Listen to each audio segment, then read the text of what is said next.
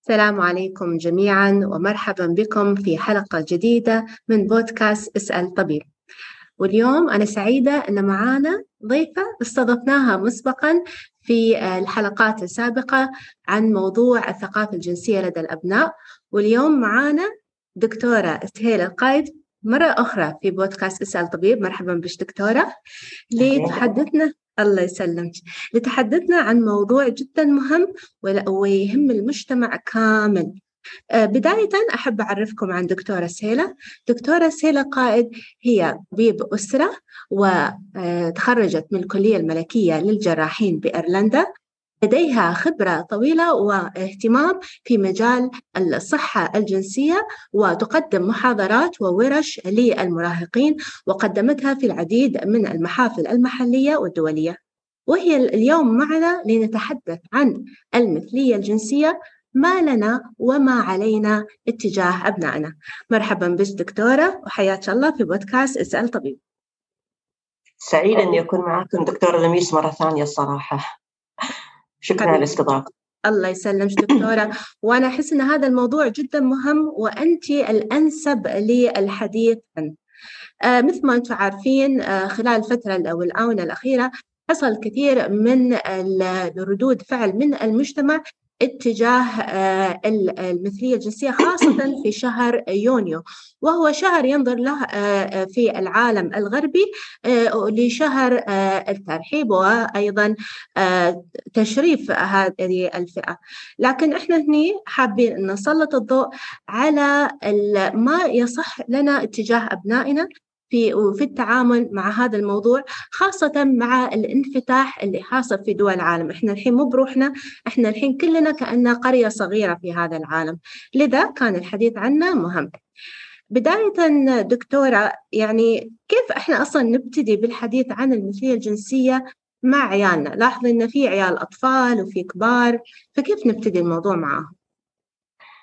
أوكي، طبعاً مثل ما تكلمنا سابقاً، التحدث في أي موضوع يتعلق بالجنس يختلف من عمر إلى عمر، لكن دائماً نقول متى ما ابتدينا مبكراً، متى ما قدرنا نمسك العصا بالشكل السليم في المكان السليم اللي هو في النص. أولاً وين مجتمعك؟ وايد مهم. هل أنت في مجتمع غربي أم مجتمع شرقي؟ لأن المجتمع الغربي يتقبل هالموضوع وصار يعلم أبنائه من الطفولة أن هذا شيء مقبول. يبقى راح تتكلم مع طفلك بشكل مختلف عن شخص راح نقول أنه هو في الشرق. أنا راح أتكلم عن أهل الشرق لأن أتوقع أن أغلب المتابعين قد يكونوا من هناك، وبعدين ممكن أعطي تجربتي لأني عشت في الغرب مع أبنائي. فأهل الشرق المفروض أن في الطفولة أنا ما راح أكلم طفل عمره 5 سنوات أو 3 سنوات أو حتى 6 سنوات وأقول له تعال بنقول لك أن في علاقة تكون بين رجل ورجل أو امرأة. هذا ما راح يفهمه هذا الطفل في هالعمر. لكن الطفل هذا يعرف الألوان اللي هم يسمونها طبعا برايد كالر، اللي هي أطفال المثليين، الألوان المثليين أو العلم المثليين، اللي على فكرة يتكون من 6 ألوان. وهي وايد مهم أن أقول للطفل أنها تتكون من 6 ألوان وليست 7 ألوان اللي هي ألوان قوس قزح أو الريمبو. فالمفروض أن هذه الألوان أنا اللي أفهمها لابني أنها ألوان كريهة. لما تكون مع بعض أبين في وجهي أن هذه الألوان مش محبوبة تكون مع بعض. يربط المخ عنده، يربط أن هذه الألوان مرتبطة بفعل غير سليم. هو ما يعرف شو هالفعل، المخ فقط ياخذ اللي أنت تقول له إياه. وعلى فكرة أحلى خطة عندنا في الدنيا أن أطفالنا يصدقون كل شيء إحنا نقوله. الطفل إحنا بداية المعلومات عنده، أي معلومة أنا بعطيه هي المعلومة الصحيحة، ما راح يجادلها. زين، فأنا علمه من الطفولة أن هذه الألوان غير سليمة. ماما بشتري هذه اللعبة، لا هاللعبة مش حلوة تعرف ماما لأن عليها هذه الألوان، خلينا ناخذ نفس اللعبة بألوان ثانية. هذه الألوان كريهة ماما، هذه ألوان أنا ما أتقبلها، هذه ألوان أنا ما أحبها، مش مئزة بالنسبة لي. أربطها بهذه الأفكار، فهو يكبر أن هذه الألوان مرتبطة بهالشيء. طيب أنا في رأيي متى أبتدي أكلمهم؟ أتوقع 10 أو 11 سنة. إذا كان طفلي مدرك للمحيط حوالينا، ابتدى يستخدم السوشيال ميديا أو ابتدى يكون عنده تليفون، أعتقد هذا الطفل لازم يعرف الحديث ببساطة. يبدأ طبعا الطفل إذا في ناس الحين عندهم الحين بيبتدون يكلمون عيالهم هم مراهقين. كلام المراهق مختلف عن كلام واحد عمره 10 سنوات 11 سنة. 10 سنوات 11 سنة حلو انك تقول له شو تعتقد هذه الألوان، هذه الأعلام اللي دائما تطلع عنا ونلقاها حتى في بعض القنوات الأجنبية يحطونها فوق كشعار، أو أيضا مثل بعض الكرتونز تلقين إنه لابس، وأنا ما بقول منو هالكرتونز، بس في كرتونز يكونوا لابسين لابس شيء وعليه ألوانهم أصلا. فحلو أني ألفت الانتباه إلى طفلي وأسأله شو هذه الألوان، شو ترتبط. طبعا إذا أنا معلمة طفلي وهو عمره 5 سنوات إنها ألوان كريهة، بيكون رده هذه الألوان اللي كلش كريهة ما أعرفها. وقد يعرف أن هذه ماما it's a pride colors، بيعرف أنها pride لأن تعلم أن هي علامات البرايد. ماذا تعني البرايد؟ فخر. ممكن شيء ثاني، ممكن يعرف ماذا تعني البرايد. فهني لازم أعرف أنا مفهوم الطفل. غلط أني أنا أعطي معلوماتي حقه وأنا ما أعرف هو بشو يفكر، لأني أنا ممكن أغير فكرة هي صحيحة عنده، وأنا ممكن أغير وممكن أحط فكرة هو أصلاً مستقبلنها. أطفالنا راح يكونون 3 مو رابع لهما، يا إما راح يكون موافق على هذا الشيء ويقول هذا للناس المثليين وأشوف إنه عادي، هو اختار إنه يحب واحد من نفس جنسه وهذا شيء راجع له، ممكن يفكر بهالطريقة. التفكير الثاني ممكن يكون إنه ما عندي أي شعور نحوهم، ما أعرف ماما، أعرف إن هذا للمثليين لكن ما عندي أي شعور نحو هالموضوع. أو إن الثالث اللي يقول لك يحب شخص من نفس جنسه وأحس إن الأمر مشمئز وإن أنا ما أقبل هالفكرة لأنها معارضة للطبيعة. طبعا هذا الأخير ريحني، مفاهيم بس اللي بتدخل عليه مفاهيم الدين وقوم لوط وماذا الله وصفهم في القرآن، هذه الأمور بتكون مريحة لي. لكن تعالي عند الاثنين الثانيين الحين، الشخص اللي بيقول لك أنا ما عندي أي مشاعر نحوهم وما ألقى أي شيء، هني لازم تعطين نوع من المقارنة. طيب أنت تشوف أسرتنا من ماذا تتكون منك أنت وبابا، حلو، معناته الأسرة تتكون من أب وأم، هل تعتقد هذا هو الطبيعي؟ لا تقولي له هذا هو الطبيعي، مو أنت لازم هو يجاوب على هالسؤال، لأن كل ما هو جاوب كل ما المخ خزن بشكل أفضل. مو بحد دخل في مخي، لا أنا ترى يستخزن الحين في عمر يستطيع أن يناقش، يستطيع أن يتكلم. أبنائنا في 10 سنوات مو مثل نحن يمكن في 10 سنوات نلعب عروسة، أمور مختلفة. فبيقول لك، بتقولي له أيوة، بيقول لك نعم هذا هو الطبيعي. طيب شو تعتقد لو استوى أم وأم؟ هل تعتقد، طبعا أنا في رأيي طبعا في حديث صار مسبقا عن كيف يكون الطفل وكيف يولد الطفل كيف يتكون، المفروض هاي تكون أمور مستوية قبل. فهني بيقول لك أم وأب. طيب لو أم وأم أو أب وأب هل ممكن يكون أطفال؟ لا. طيب شو تأثير علينا إحنا كبشرية؟ هذه الأسئلة اللي لازم أشغل فيها مخ طفلي، مو بأنا ألقمة. لازم نبتعد عن موضوع التلقين. جميل. المراهق طبعا عالم آخر دكتورة. نعم. المراهق خلاص، يعني أنا بتكلم الحين عن ناس راح يكلمون أبنائهم من عمرهم 14 و13 و15 already شاف فيديوهات.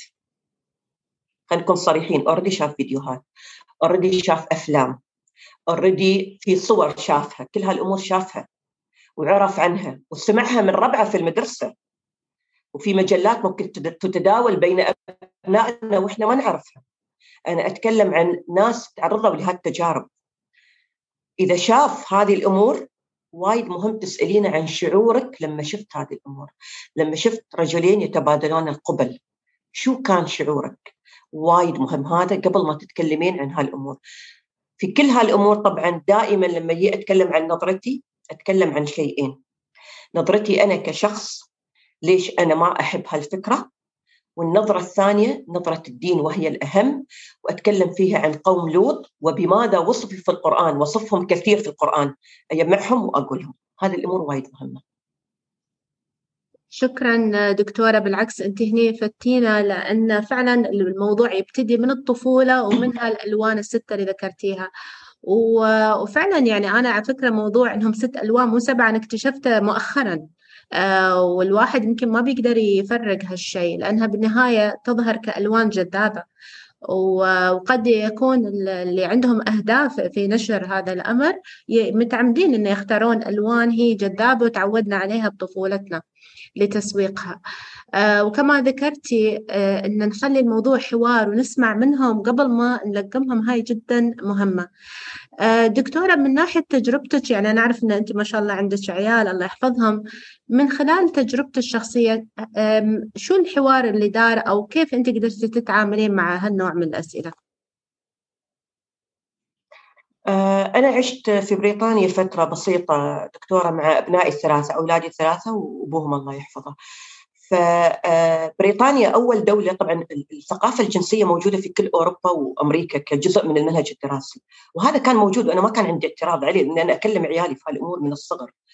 لكن في 2019 حطوا في المنهج البريطاني وكانوا مفتخرين بأن راح يحطون عن المثلية وإنها أمر عادي وراح يتم تعليم الأطفال إن هذه أمور يجب تقبلها، وإن يجب أن تكتشف داخلك إذا أنت فيك هذه الرغبة الجنسية أو لا.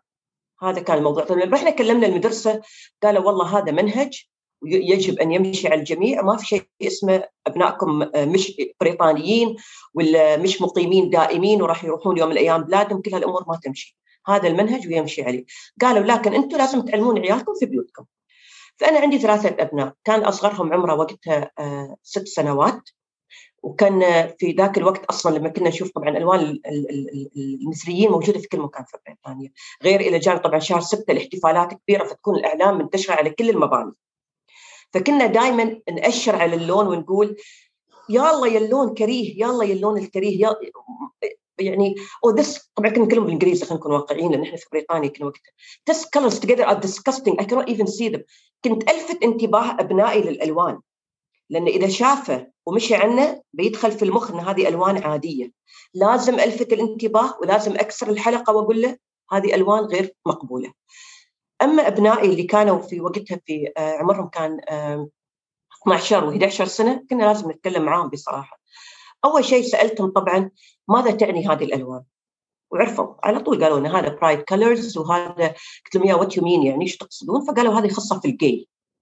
فقلت لهم طيب شو معنات جي؟ شو معنات الكلمه هذه؟ على فكره لاني انا سالت اطفال عندنا في الامارات عن موضوع الجي، ففي اطفال صح؟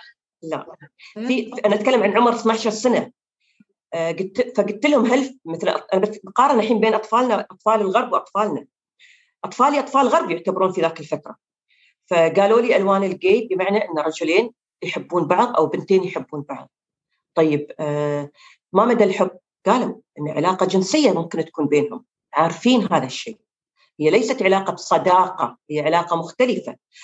فولدي الكبير اللي عمره 12 سنه لانه مطلع اكثر فقال لي قلت له طيب شو فكرتك عن لما تلقى اثنين يعني يبوسون بعض مثلا؟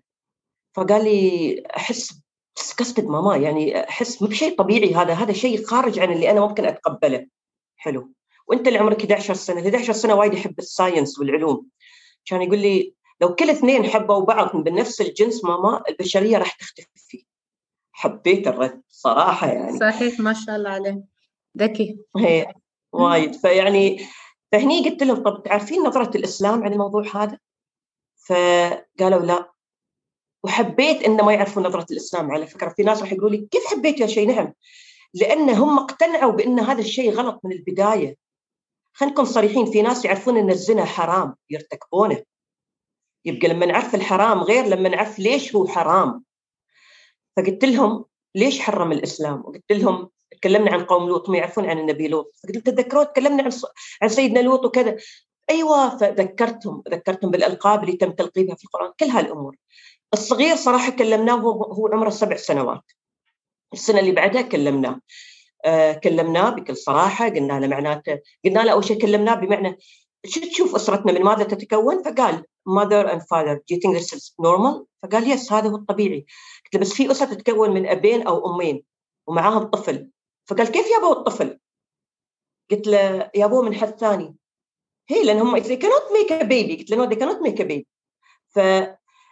هني ولدي هذا اللي عمره حين 8 سنوات، عمره 9 سنوات حاليا، يعرف ان هذا منافي للفطره، وإنه ما يتقبل أي شيء منافي للفطرة إنه ممكن يستوي. فهذه الفكرة. بس راح أقول نقطة دكتورة عن أبناء الوطن عندنا. لما تناقشت مع بعض الأطفال في عمر 12 سنة، أكثرهم يتوقعون إنهم يعتقدون هي الصداقة الحميمية بين الأولاد، لدرجة تحق واحد منهم عادي لو ريال لو ربيعك يبوسك. فقال لي هي، قلت له أنا ما أتكلم عن البوسة اللي على الخد، أنا أتكلم عن البوسة على الشفايف. فقال لي لا. قلت له هذه هي العلاقة المثلية، هي ليست علاقة الأصدقاء، هي علاقة تتعدى الصداقة.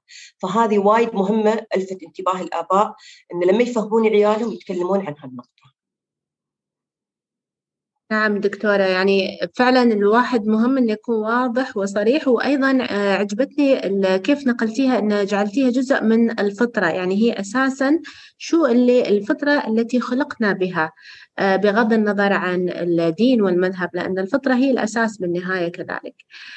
دكتورة، في دراسات تقول، يعني أنا هنا بسألك على هالموضوع لأنه حصل في عديد من القيل والقال، إن هل الشخص المثلي أصبح مثلي بسبب ظروف بيئية أو إن هناك استعداد وراثي؟ لأن مثل ما قلتي موجود في المناهج الغربية ويالسين يسوقونا ويسألون الناس إن ابحثوا داخلكم، فكأنما هم يبون يروجون لهذه الفكرة إن في استعداد وراثي أو إن في ظروف بيئية تحتم.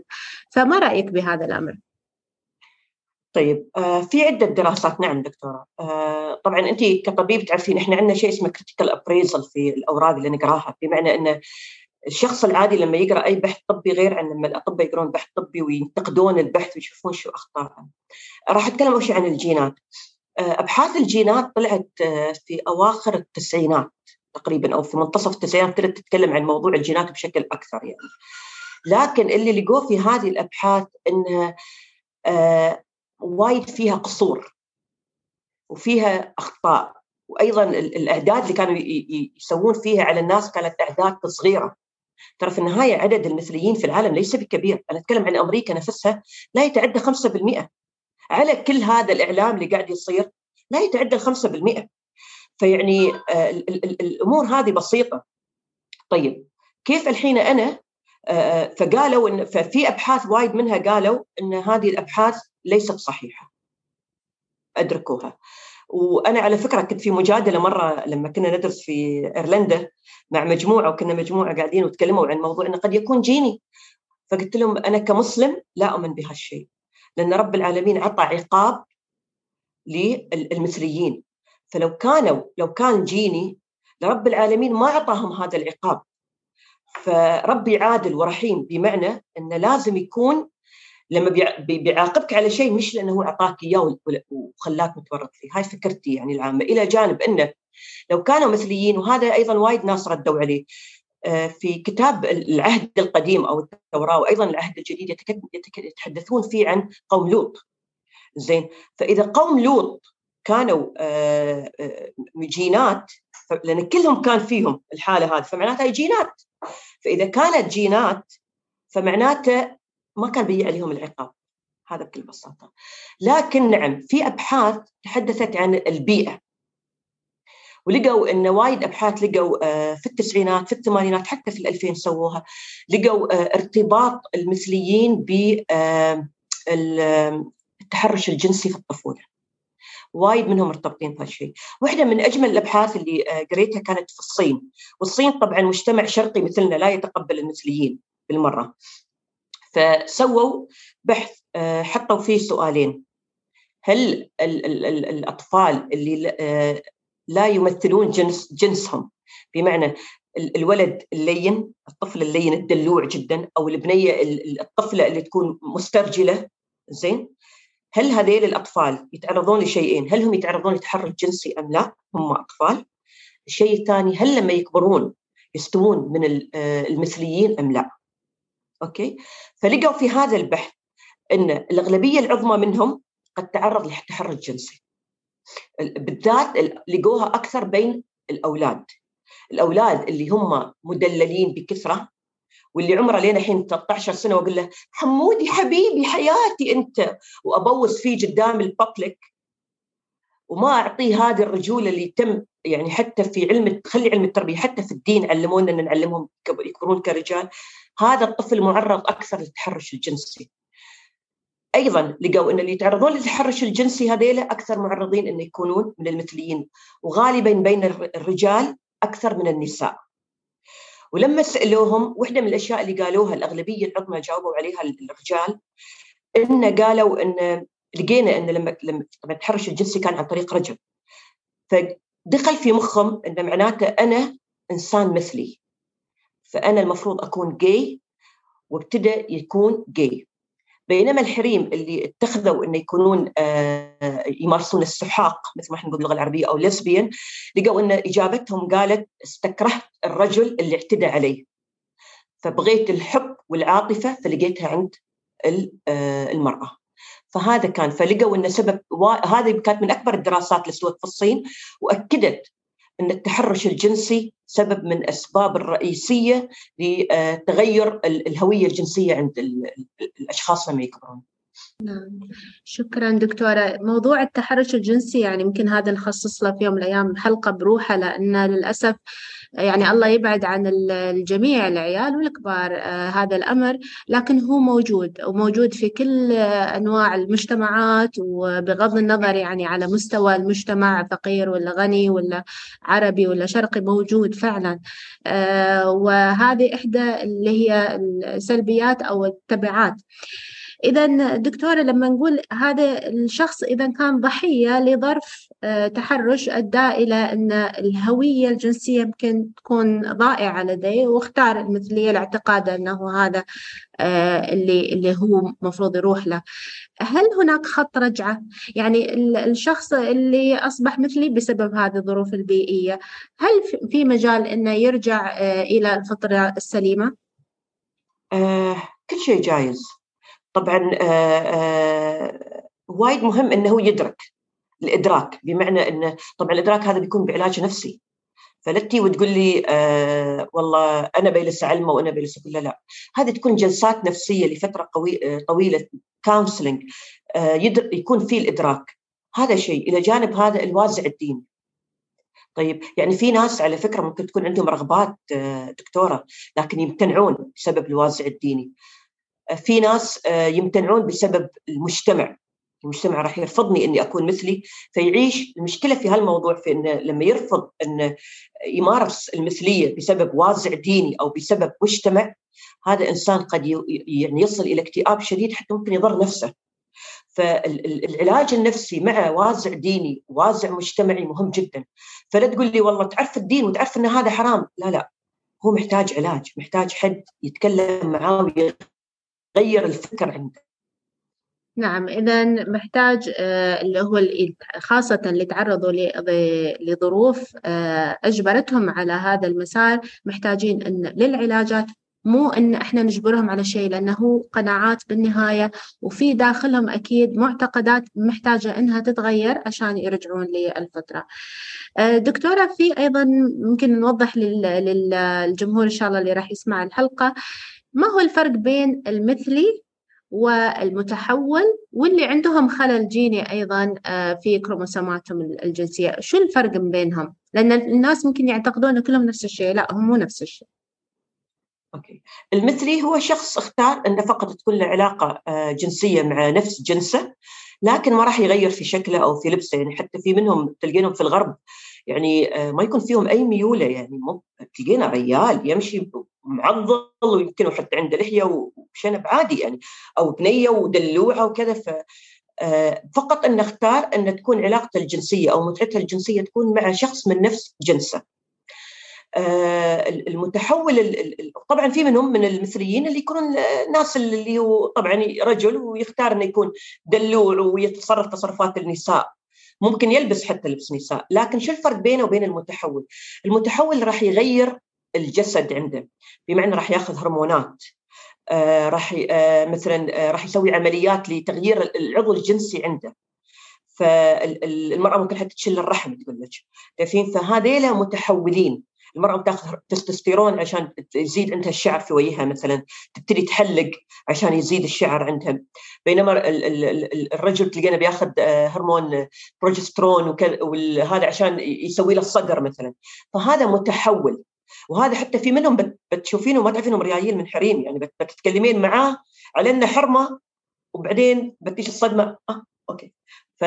هذيل المتحولين. لكن مهم جدا النقطه اللي انت ذكرتيها دكتوره، الجينات. في ناس ينولدون فيهم خلل جيني، مش معناته انه هو مثلي على فكره، لكن بمعنى انه ليس مكتمل في هرمونات الرجوله او ليس مكتمل في هرمونات الانوثه. وهذه الناس احنا شفناهم في العيادات.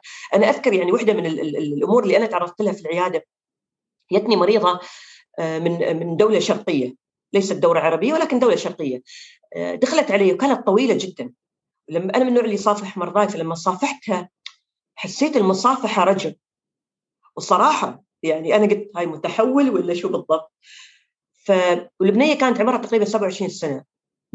لانها من يوم ما تولدت لين الان لم تاتيها الدوره الشهريه. تحس ان صوتها يغلط. في ناس يقولوا لها ان جسمك جسم مثل الرجال لانه ما فيها حتى صدر. يعني صدق انا لما شفتها انا تحسبتها متحول. فهي جت من بيئه لما كان عمرها 16 سنه وما كانت فيها الدوره الشهريه، امها وابوها عاقبوها بان كانوا يضربونها ويقولوا لها ما تقولين حق حد هالشيء. فحتى هي ما تقدر حتى تتزوج، يعني هي مو بعارفه هي شو بالضبط. فعمرها ما سوت تحليل للهرمونات، عمرها ما سوت اي شيء. طبعا لما سوينا تحليل الهرمونات كان التستوستيرون عالي. انا حولتها طبعا لطبيبه النساء لان لازم يكتشفون ويشوفون العضو عنده هل هو عضو مكتمل ام لا، عضو نسائي عضو رجائي. ايضا اعطيتها تصوير تلفزيوني عشان اعرف الرحم. طبعا هي ما تابعت وياي، تابعت ويا اطباء في مستشفى لطيفه اعتقد كانت دبي. المهم ان الفكره ان هذه ولدت كان ممكن يعني نتدارك الموضوع، بمعنى اذا كان فيها رحم فيها مبيض كان ممكن نعطيها هرمونات انوثه. ايضا كان عندنا حاله اذكر الطفل عمره 16 سنه، وهذا احيي اسرته انه يا بول ان الطفل هذا عمره 16 سنه الى الان صوته خفيف، ما في شعر في وجهه. ولما سوينا له الهرمونات طلع نعم هرمونات الانثويه عنده عاليه جدا، ويجب علاجه باعطاء هرمونات ذكوريه. فيعني في ناس لم يختاروا هذا الشيء، وبتلقينهم على فكره هذين محتاجين طبعا كونسلنج او محتاجين اخصائي نفسي، لكن بتلقينهم يقول لك انا ما اعرف حتى شو ميولي. ما بيقول لك انا مثلي انا ولد وميولي الرجال، لا، اغلبهم يقول انا ما اعرف شو ميولي. فهذيل لهم علاج مختلف وعالم مختلف ايضا في التعامل معهم.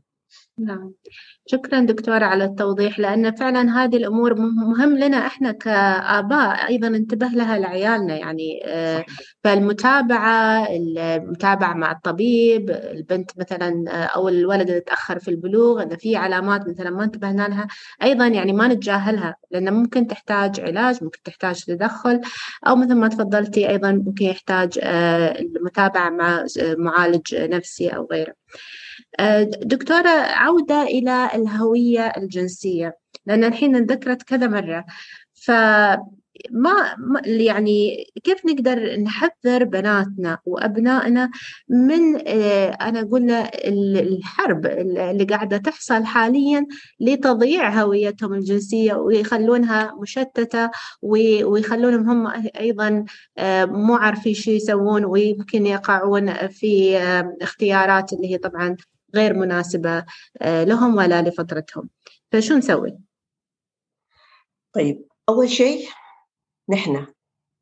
إحنا الآباء والأمهات نحن القدوة. الشيء اللي أنا برفضه مثل ما قلت عيالي راح يرفضونه.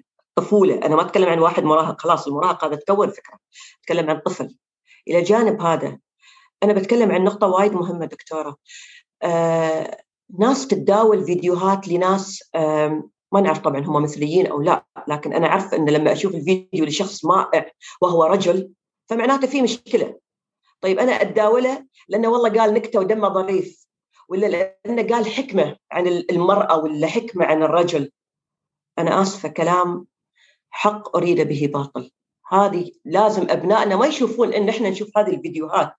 أنا ما أفهم ليش أفتح فيديو للشخص أنا لا أجد فيه رجل ويجلس يتميع ويقول لي شيء عن المرأة ولا حتى يرقص عشان أنا أضحك على رقصة. أنا آسفة، هو ليس بمضحك، وهو لا يستطيع أن يقول لي أي حكمة في الحياة، لأنه هو محتاج حد يعطيه حكمة الحياة. هذه ببساطة. يبقى هذه البداية، القدوة. أنا أرفض، إذا أبنائي راح يرفضون. هذا الشيء. الشيء الثاني أصدقائهم.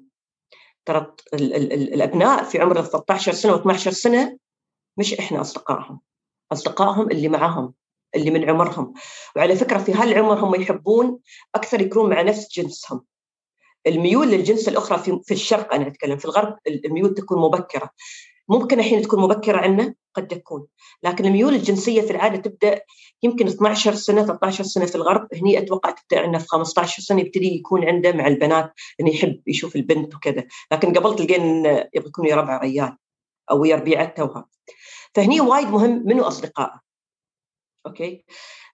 أنا من خلال محاضراتي في مدارس البنات مثلا لقيت إن وايد من البنات عندهم علاقات مع زميلاتهم في المدرسة، وعلاقات جنسية أنا أتكلم. وهذه الطالبات ثانوية يكون عمرهم 15 سنة 16 سنة. فوايد مهم أبين لبنتي كيف تبدأ هذه العلاقة. العلاقة هذه تبدأ بأنها وايد تحبها، تحب تمسك يدها، تحب تحضنها كل ما تشوفها. طب شفتيني البارحة، اليوم تحضنيني حق شو؟ فلازم البنت تبتدي، لو سمحتي البارحة شفتيني، ما في داعي تحضنيني. تغار لأن كلمت حد ثاني، تجيب لها هدايا بزيادة. الأم لازم تلاحظ هالشيء، إنها ربيعتها وايد تجيب لها هدايا. زين.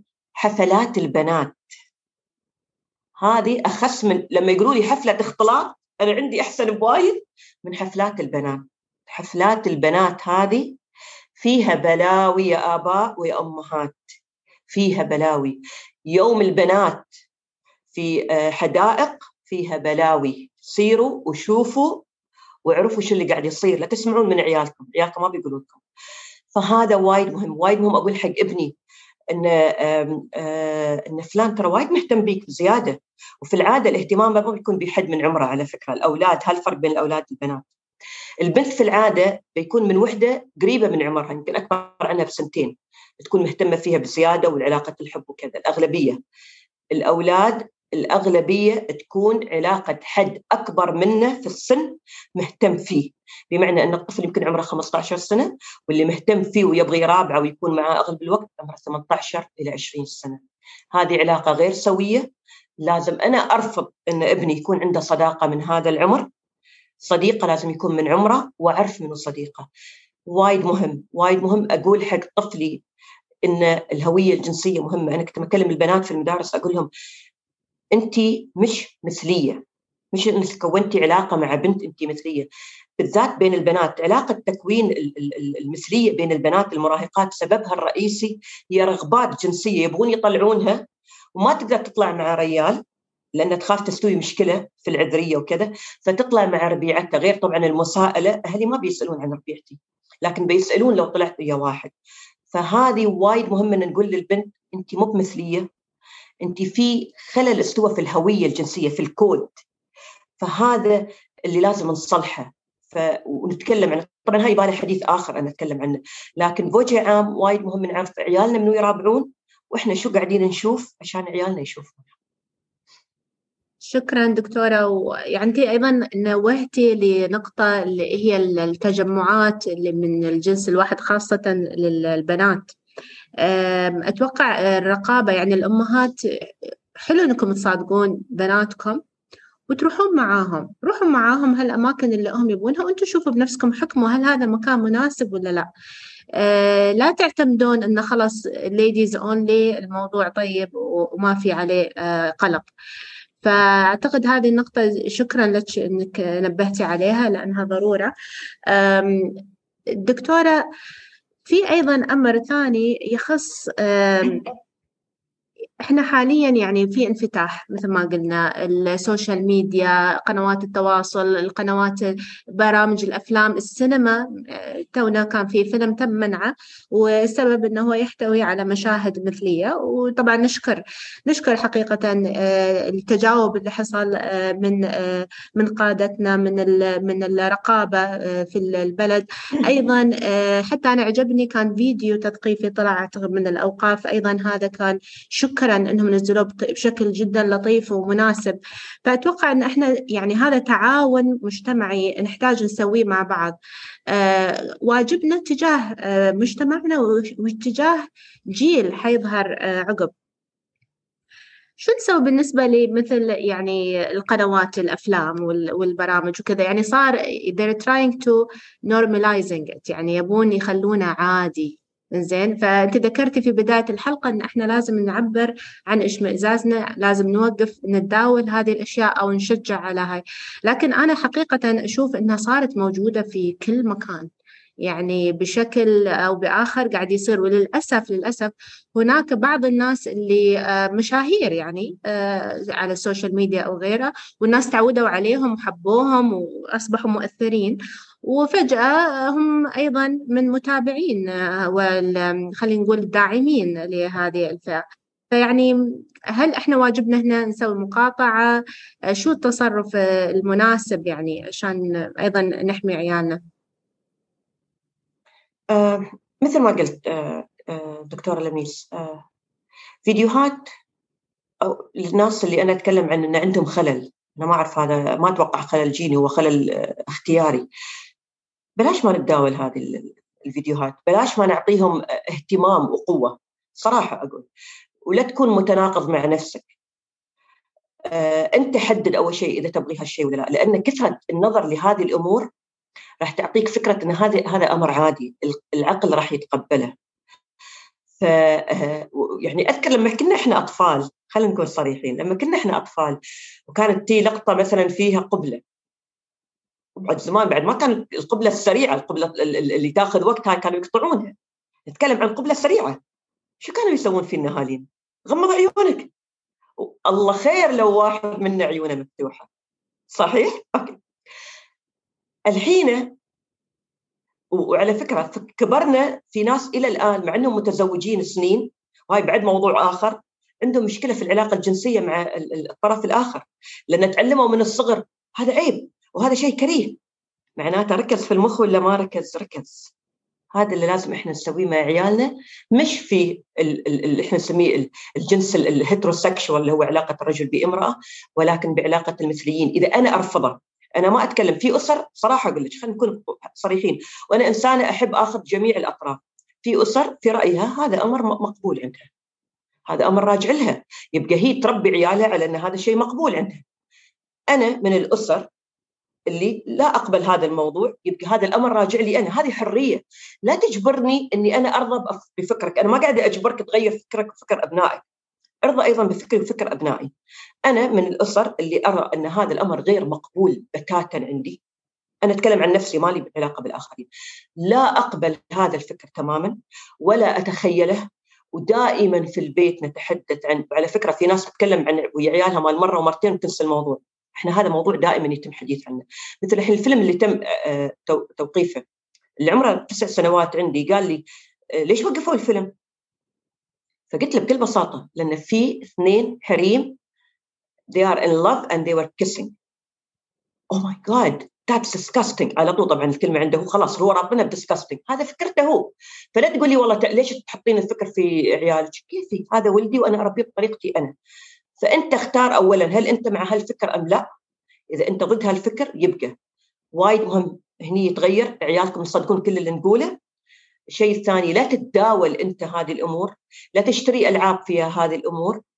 وعلى فكرة يعني أنا بتكلم عن شيء أنا حطيته فيديو، تذكرين يمكن دكتورة من فترة حق ابني كان يركب ليجو، وهذا اللي عمره 9 سنوات، يعني هذا الطفل بروحه ركب ليجو.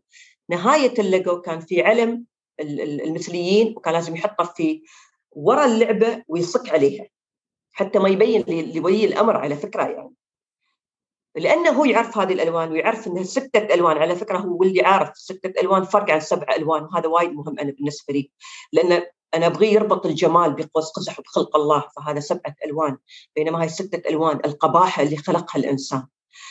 فيو قال لي ماما you're not gonna believe what I saw، ما بتصدقين شو اللي شفته شوفي. طبعا أنا ما قلت له شله، أنا قلت له أوه، كان يقول لي هي مال الجاي حاطينه هني. قلت له زين شو تبغى تسوي؟ قال بشله بغيره، لأن خلاص الفكر اتعلم عليه. قلت له أوكي.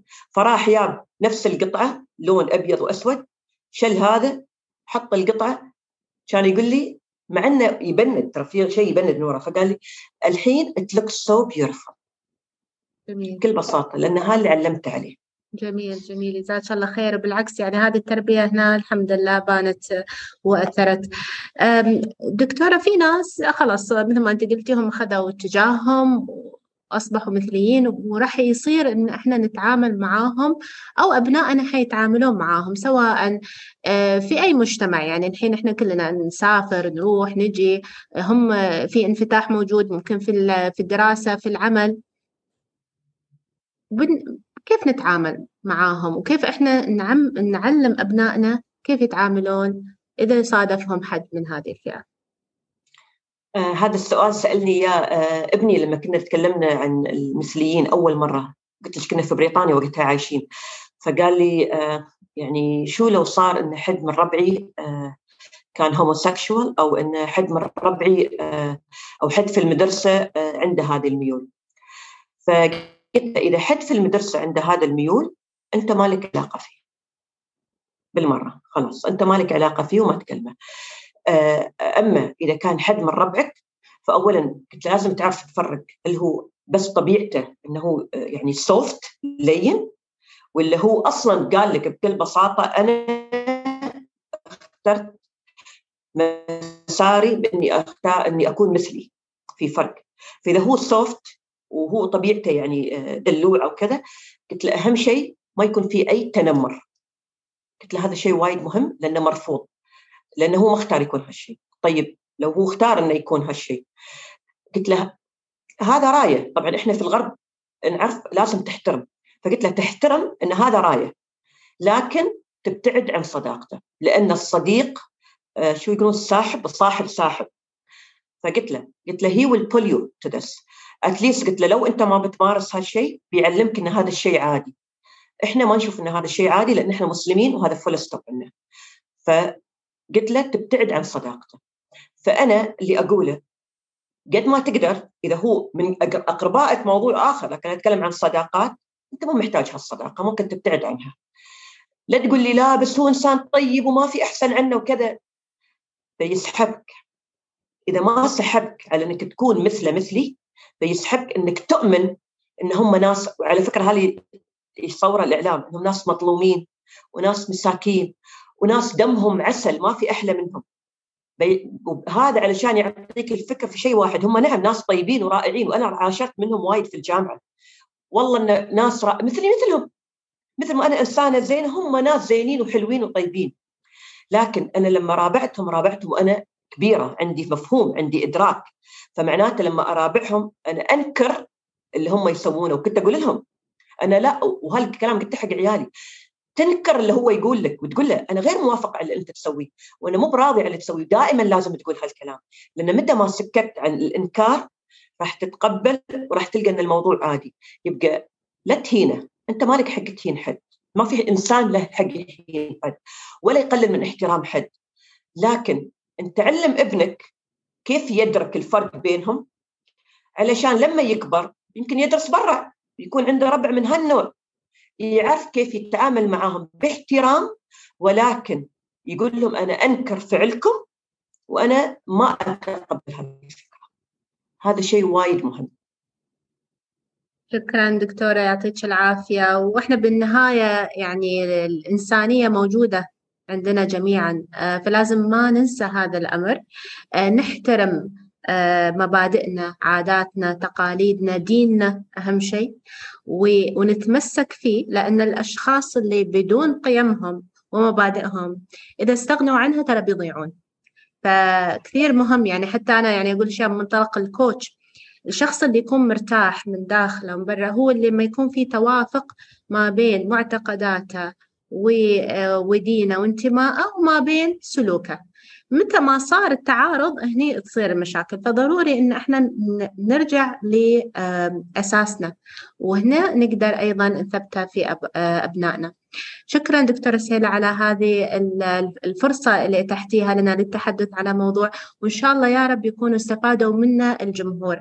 كلمة أخيرة توجهينها المتابعين. متابعين من جميع الوطن العربي وخارج الوطن العربي، كبار وصغار، نساء وسيدات، كلمة أخيرة توجهينها لهم. كن أنت القدوة، لا تطلب من الآخرين يسوون شيء أنت ما قاعد تسويه. أنت لازم تكون القدوة، أنت اللي لازم ترفض، مش أول شيء تقول حق عيالك ارفضوا. اسمع لأبنائك قبل ما أنت تعطيهم فكرك. قد يتوافقون مع أفكارك وأنت لا تعلم، فتعزز الفكرة. وقد يكونون تائهين، ترجعهم لأفكارك. وقد يكون لا يتوافقون مع أفكارك، فلو عرفت شو أفكارهم تعرف كيف ترد عليهم. لكن إذا ما عرفت أفكارهم وبس عطيتهم أفكارك، فراح يقولون بينهم وبين نفسهم كلام فاضي وأنا مش مؤمنة فيه. فاعرف أبنائك واعرف نفسك قبل ما تعرف أبنائك. شكرا شكرا دكتورة على هذه النصيحة الثمينة اللي نختم فيها حلقتنا لهذا اليوم. أتمنى أنكم استمتعتم، استفدتم. إذا حبيتوا الحلقة وشفتوها مفيدة يا ريت تنشرونها لمعارفكم وأحبابكم أيضا عشان يستفيدوا منها. ونراكم على خير في حلقة جديدة من بودكاست اسأل طبيب. شكرا لكم.